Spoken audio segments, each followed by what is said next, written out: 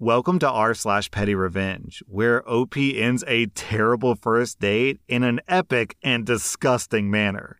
Our next Reddit post is from Rowan is Diadem. 10 years ago, when I was 18 years old, I was doing the online dating thing. I live in the US, but I'm about 15 minutes from the Canadian border. My date and I went to Canada together on a first date because I couldn't drink in the US, but I could in Canada, and we wanted to go to a bar/casino. He picked me up in his little sports car, and we rode together through the border crossing into the casino. We played some games, had some drinks, and were having a decent time. I got to the point where I was decently drunk, and I knew that if I had any more alcohol, I'd be out of commission. I told my date that I was done drinking and wanted to start heading home. Instead of listening to me, he got us both another round of drinks, and he handed me a big Long Island iced tea. I told him point blank that I couldn't drink it because I was at my limit. He did not take too kindly to that and got pushy. He told me, "You have to drink it. I bought it for you. If you don't drink it, you're gonna make me waste money." No matter how many times I told him no, he continued to push me on this.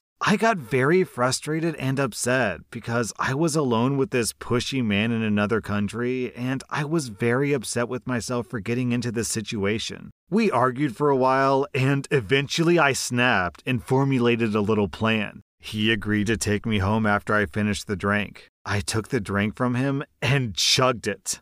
We got into his car and started for the border. Now, it's important to note that this guy was very proud of his car. He spent the whole drive to the border telling me about all the features and how much he loved it. I spent the whole drive ignoring him and focusing on keeping my sick stomach under control. My goal was to make it through the border crossing at least, which was proving very difficult. We did eventually make it through the border crossing, and as soon as we made it back to the US, I turned in my seat to look him in the eyes and told him, "I didn't appreciate how you forced alcohol down my throat after I repeatedly told you no. I know my limits and you ignored and disrespected me. I said that I couldn't drink more for a reason."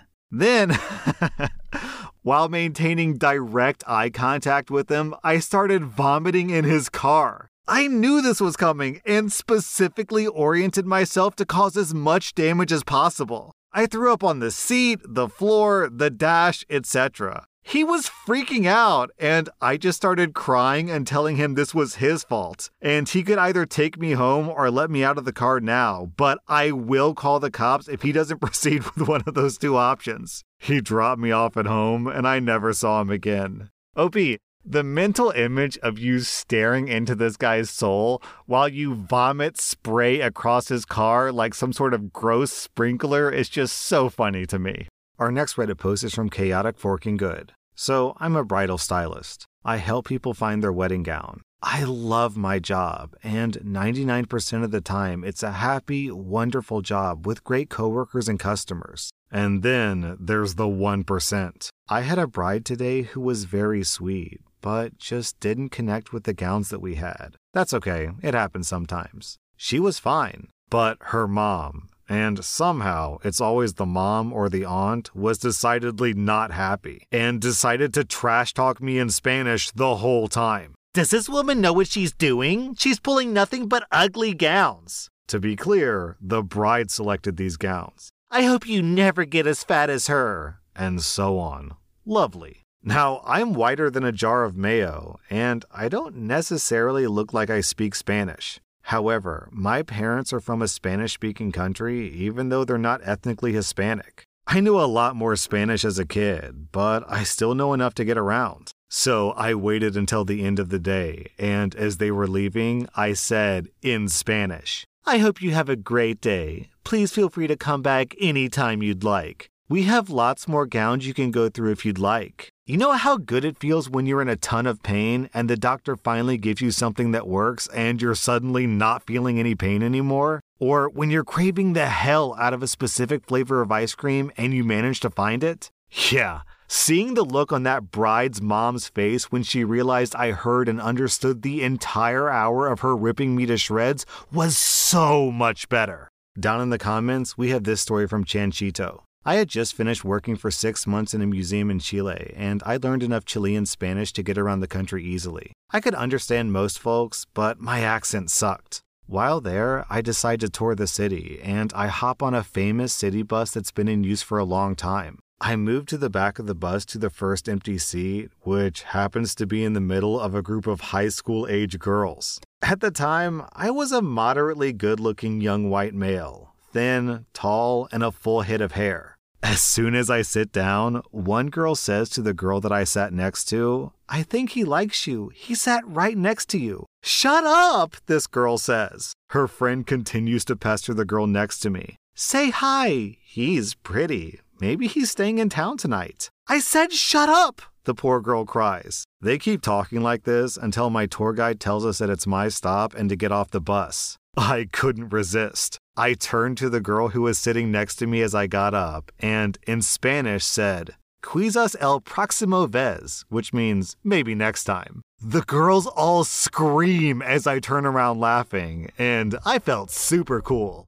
Our next Reddit post is from Hot Pocket Consumed. About 4 years ago, I used to live in a nice HOA in a small town in Texas, and I enjoyed having only one neighbor over my backyard fence. The plot was about 2 acres, and the other side of the backyard butted up to a hayfield. The stars were beautiful at night because of virtually no light pollution. Until the neighbor decided to install an incredibly bright security light over their back porch aimed right at my back patio and bedroom windows. I tried to ignore it at first and put shades in the bedroom, but out on the patio, it was like having a bright LED headlight in your face all night. I consulted the HOA about adding a privacy addition to my fence to increase its height, but they said no because it's already at the maximum allowed height. They said there was nothing in the bylaws about bright lights, so there was nothing they could do. So I hated that after 3 years of waving to my neighbor and generally being friendly, this was the reason I had to come introduce myself to them. So I knocked on their door with a $20 bill in hand. I politely explained how the light was causing the aforementioned nuisance, and I asked if there was any way that I could convince him to point the light down or in a different direction. And I even offered to buy him a case of beer with the $20 out of goodwill and even a new motion sensing light. He seemed nice and agreed to point the light down, but after waiting a month, nothing changed. I went back to have another polite conversation, and he said that he had changed his mind and he was going to leave it on every night and leave it pointed as is. Needless to say, I was a bit upset that diplomacy had failed, and I started figuring out how to win. If the military taught me anything, there's always ways to adapt and overcome. So I started researching fast-growing plants to create big privacy walls and check my HOA to see what was banned. I quickly discovered that bamboo, despite being very invasive, would grow super fast to make the neighbor's house and light disappear from view. And there was nothing the HOA or the city or the state could do to stop me if my bamboo happened to start growing on his side of the fence. The only thing he could do is cut anything that grew on his side of the fence. So I pulled the trigger and planted a bunch of golden bamboo, which grows and spreads crazy fast in Texas and grows up to 20 feet tall. I didn't care if the bamboo overgrew the fence line because his house was 15 feet from the fence line while mine was 150 feet away. So I planted a bunch of bamboo right against the fence, and I only put the root barrier on my side to prevent it spreading into my yard. Within 6 months, his house and the light were gone from view, replaced by a pretty bamboo jungle row at the edge of my yard. Within 1 year, he complained that my bamboo was growing into his yard via mailed letters. His letters went right into the trash with no response. One time, he rang my doorbell, and I just looked at him through the window, but didn't answer the door. 2 years later, I unexpectedly sold the house due to a career opportunity. It's now been 2 years since I sold the property, and I just checked the house on Google Earth, and his entire backyard is bamboo. OP, it sounds like your neighbor was bamboozled. Our next Reddit post is from Reefer Fever. My neighbors have a teenage son whose friends keep parking in my driveway. I went to check my mail last week and I saw them all out front, and I decided to nicely bring it up, which was met with eye rolls and fake okays. Monday comes around, and I come home to find 3 of his friends' cars taking all the space that I have to park. It was a 14-hour day for me, so I wasn't having it. So I tried to talk to them again, with the intention to make myself very clear, and said that I'd make it the neighbor's son's problem. Tonight, I got home, and it happened again. I went next door, and an adult finally answered. I brought up the cars at my place, and I added a side note that their kid never expected. He's also been throwing his disposable vapes in my yard, and I have the other neighbor as a witness. So I casually asked the parent to get their son to stop throwing away their vapes in my yard, and the instant change in their expression told me everything I needed to know after I walked away. Shortly after, his friends left, and I can assume they won't be back for a while. Happy spring break, kid. OP, you got more patience than me. I would have just called a tow truck.